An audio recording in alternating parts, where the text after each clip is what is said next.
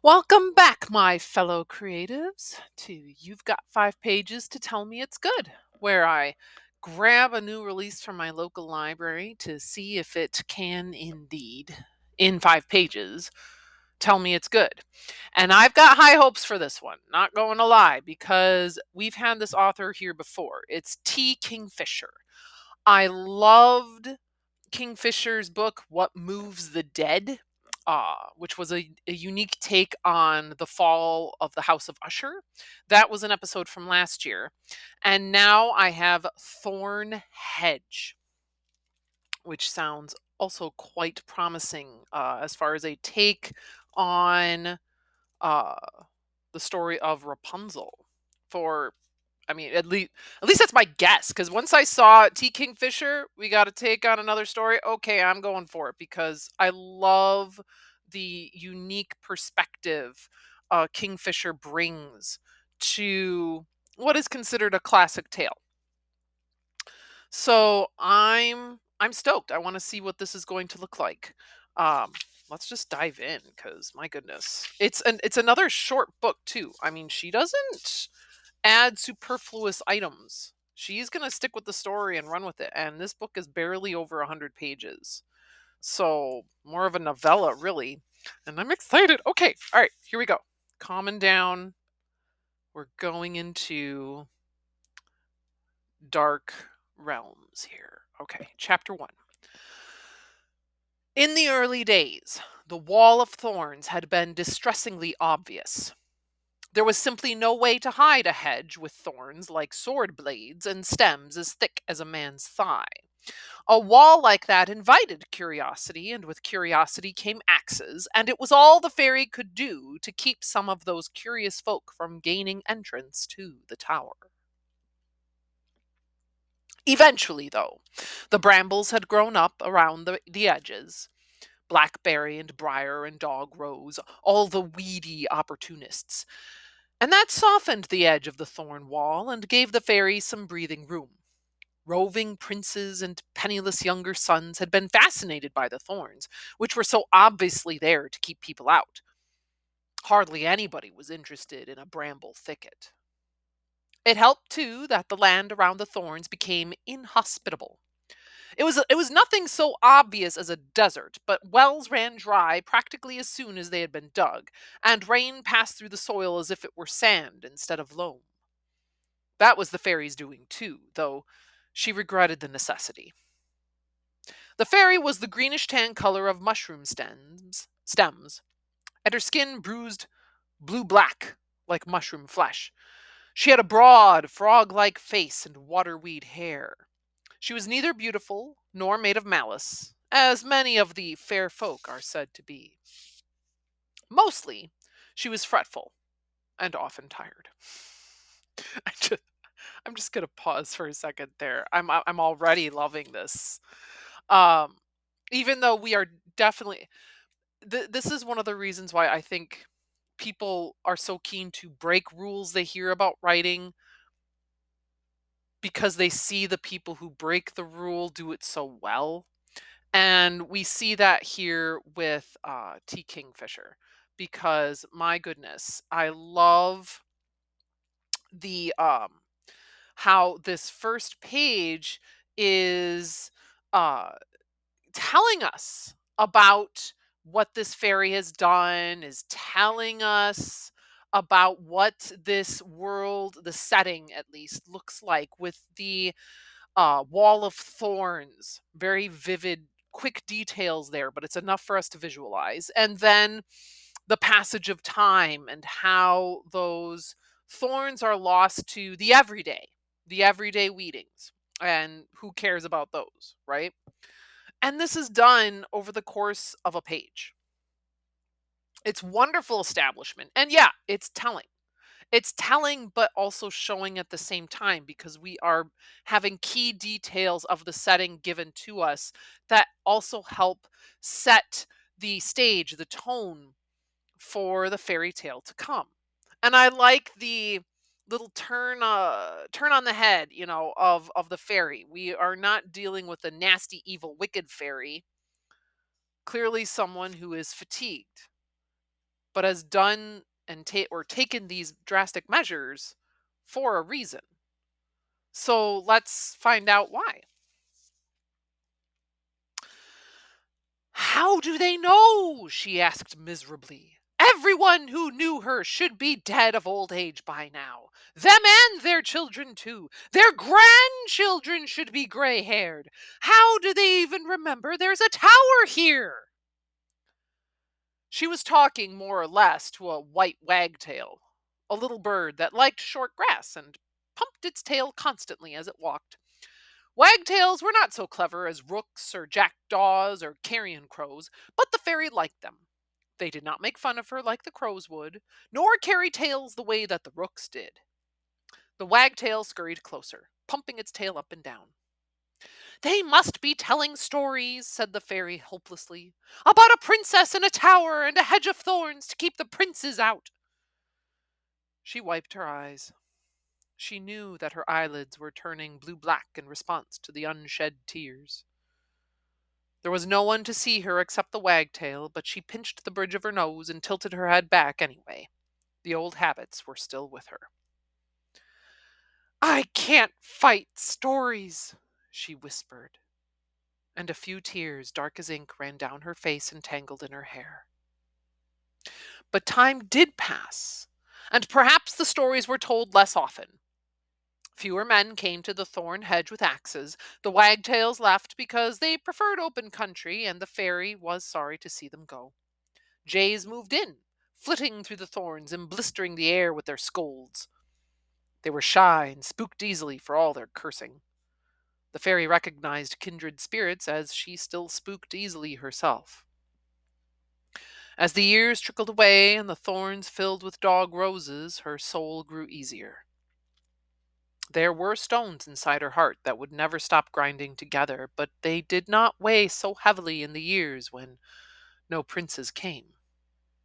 The fairy was filled with dread when she heard the ringing of nearby axes. She crouched in the brambles, toad-shaped, motionless, thinking, "What will I do if they come nearer?" But they did not come nearer. They cut a road through the woods, but gave the brambles a wide swath. The tower had been built on a rocky hill, a good defensible place for a castle, but not a good place for a road. The axe bearers cut south instead, in a long curve over what had once been fields held by the plow. The fairy was afraid for a long time that the coming of the road would mean the coming of more princes and younger sons, but mostly what it brought were merchants and travelers. None seemed interested in forcing their way through a massive bramble thicket, and perhaps none of them made the connection about how much land the brambles covered, or stopped to consider what such a dense growth might conceal. I'm going to pause again here because, first of all, there's a love. It's again, I don't know if meta is the right word, but I do love how it's the power of storytelling that the fairy fears, not magic, not weaponry, storytelling.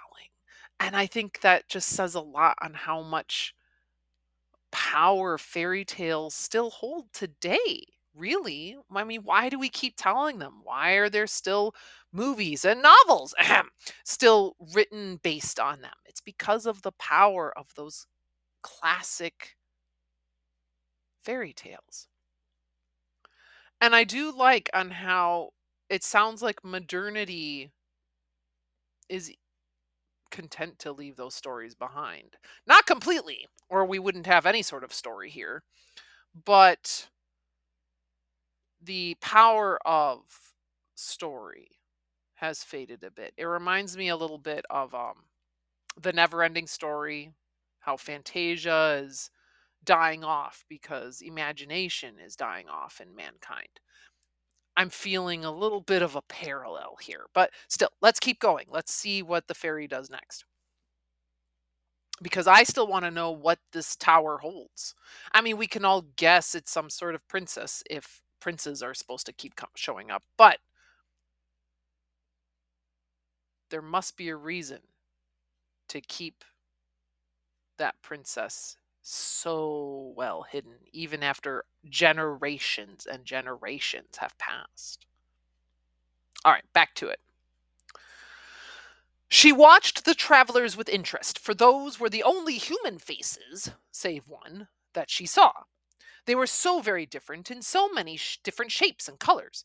Pale, fair haired men striding down from the north, and dark skinned men in beautiful armor riding in on horses from the east.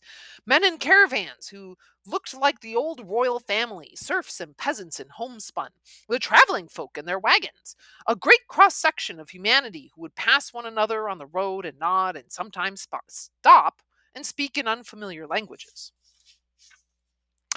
One of the few kind gifts given to and by the fair folk is the ability to speak any of the languages of the earth. The fairy could understand what they were saying, but while the words were familiar, the rest was not. She did not recognize the names of the cities they spoke of, nor the kings nor caliphs, and the details of taxation and trade law were beyond her. The tide of people grew and grew, and a trade house went up a few miles away. The fairy could see the smoke of it in the sky. She knotted her fingers together and huddled under the thorn hedge to escape the gnawing fear. Let them not come, she prayed. She had been told that the fair folk were without souls, and probably that applied to her as well, a befuddled creature betwixt and between. That's a nice turn of phrase there. I like that. Anyway, still, just in case, she prayed. Let them not come here. Let them not clear the thorns. I do not know how many of them I can hold off. Please keep them away. Amen. She added the last worriedly, not sure if that made it a prayer or if she was supposed to be doing something else. The royal family's priest had been reasonably accepting of her presence, but that tolerance had not extended to teaching her how to make a prayer correctly. Perhaps something hurt her prayer. The flow of people slowed to a trickle. The merchant stopped coming. The fairy saw only a few people.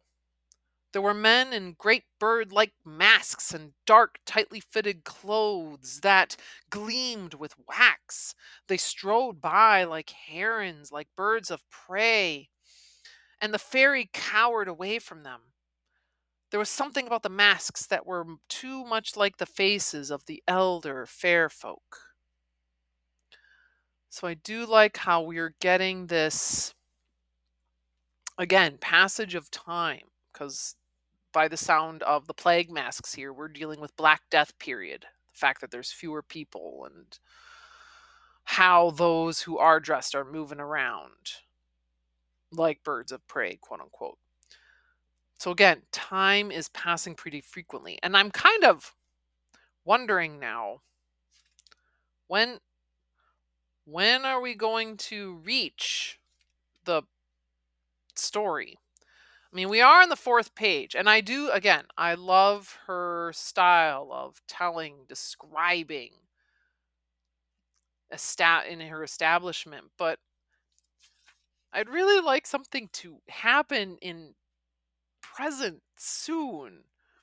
So, well, let's give it another page and see what happens. I mean, especially since this is a short story. I want to get to the story part. Okay, back to it. Even so, she preferred the birdmen to the screamers. They traveled in groups, half naked, shrieking like animals. Sometimes they struck themselves with ropes of thorns, howling as the blood flowed, then cackling with laughter. They stank of madness. One ran a little way into the brambles, tearing his skin on the thorns, and then staggered out again. The fairy, toad-shaped, waited until the rains had come and gone before she came near those brambles again. Whatever madness had infected the screamers, she would not risk contact with it. After a time, there were neither birdmen nor screamers. There was no one at all. The road filled with weeds. The fairy, who had been afraid of humans, now began to miss them. Not the screamers or the birdmen, but the others who had come before. They had been company of a sort, even if they did not know she was there. She slept more and more. The jays stole shiny things from each other's nests, but found no new ones. The seasons chased one another, and a day came when she heard hoofbeats. Men coming from the east on their fine-boned horses riding down the ruined road. They wore no armor. There were two birdmen in their midst, also on horses, and they were riding hard, as if afraid. After that, the floodgates opened. Men and women came streaming from the east and then back from the west on horses and on foot, in wagons and caravans. Sometimes they rode with knights carrying banners with red crosses on them. When they spoke to each other, she heard words like plague and graves and so many dead. The fairy curled into a ball and wept for the dead, and yet a tiny, nagging voice said, "Perhaps the story of the tower will die with them." It was a terrible thing to be glad that whole cities had died. It must be true, thought the fairy bleakly. I must not have a soul to be relieved even a little. And she cried even more until the ground was black with tears. The weeds were trampled down again in time, and the traffic became more normal. The style of clothing changed and changed again, and the traveling folk came again in their wagons, and still no one ventured into the brambles for a long, long time. Now it looks like the next scene is when we have a knight approaching the brambles. But we are also past the first 5 pages, and we are also almost out of time. So, on the plus side, I'm glad that we have reached story part, and again, I love Kingfisher's storytelling style. I mean, I could sit and listen to her say this by a campfire and I would be rapt. Um, so I don't have a problem with that. I would have had a problem if we kept just getting told. If this was going to continue with more establishment exposition, I then would have had a problem because that's too long. But I can see now that we have passed 5 pages, we are going to be into the true narrative arc. So that's good to see. And in a way, I can understand where Kingfisher's coming from. She wants to establish just how ancient this tower and its hidden princess is. And how isolated, and you can really feel for this fairy too. I mean, this fairy has taken whatever task she has put to herself so seriously that she has never left. She has never tried to find her fellow kin. She has never abandoned what seems to be her purpose, even though clearly it has cost her. And I think that's a powerful thing for readers to see as well. And I'm stoked. I mean, this is a short thing. I'm excited to read this. This is my weekend right here, is checking out the rest of this.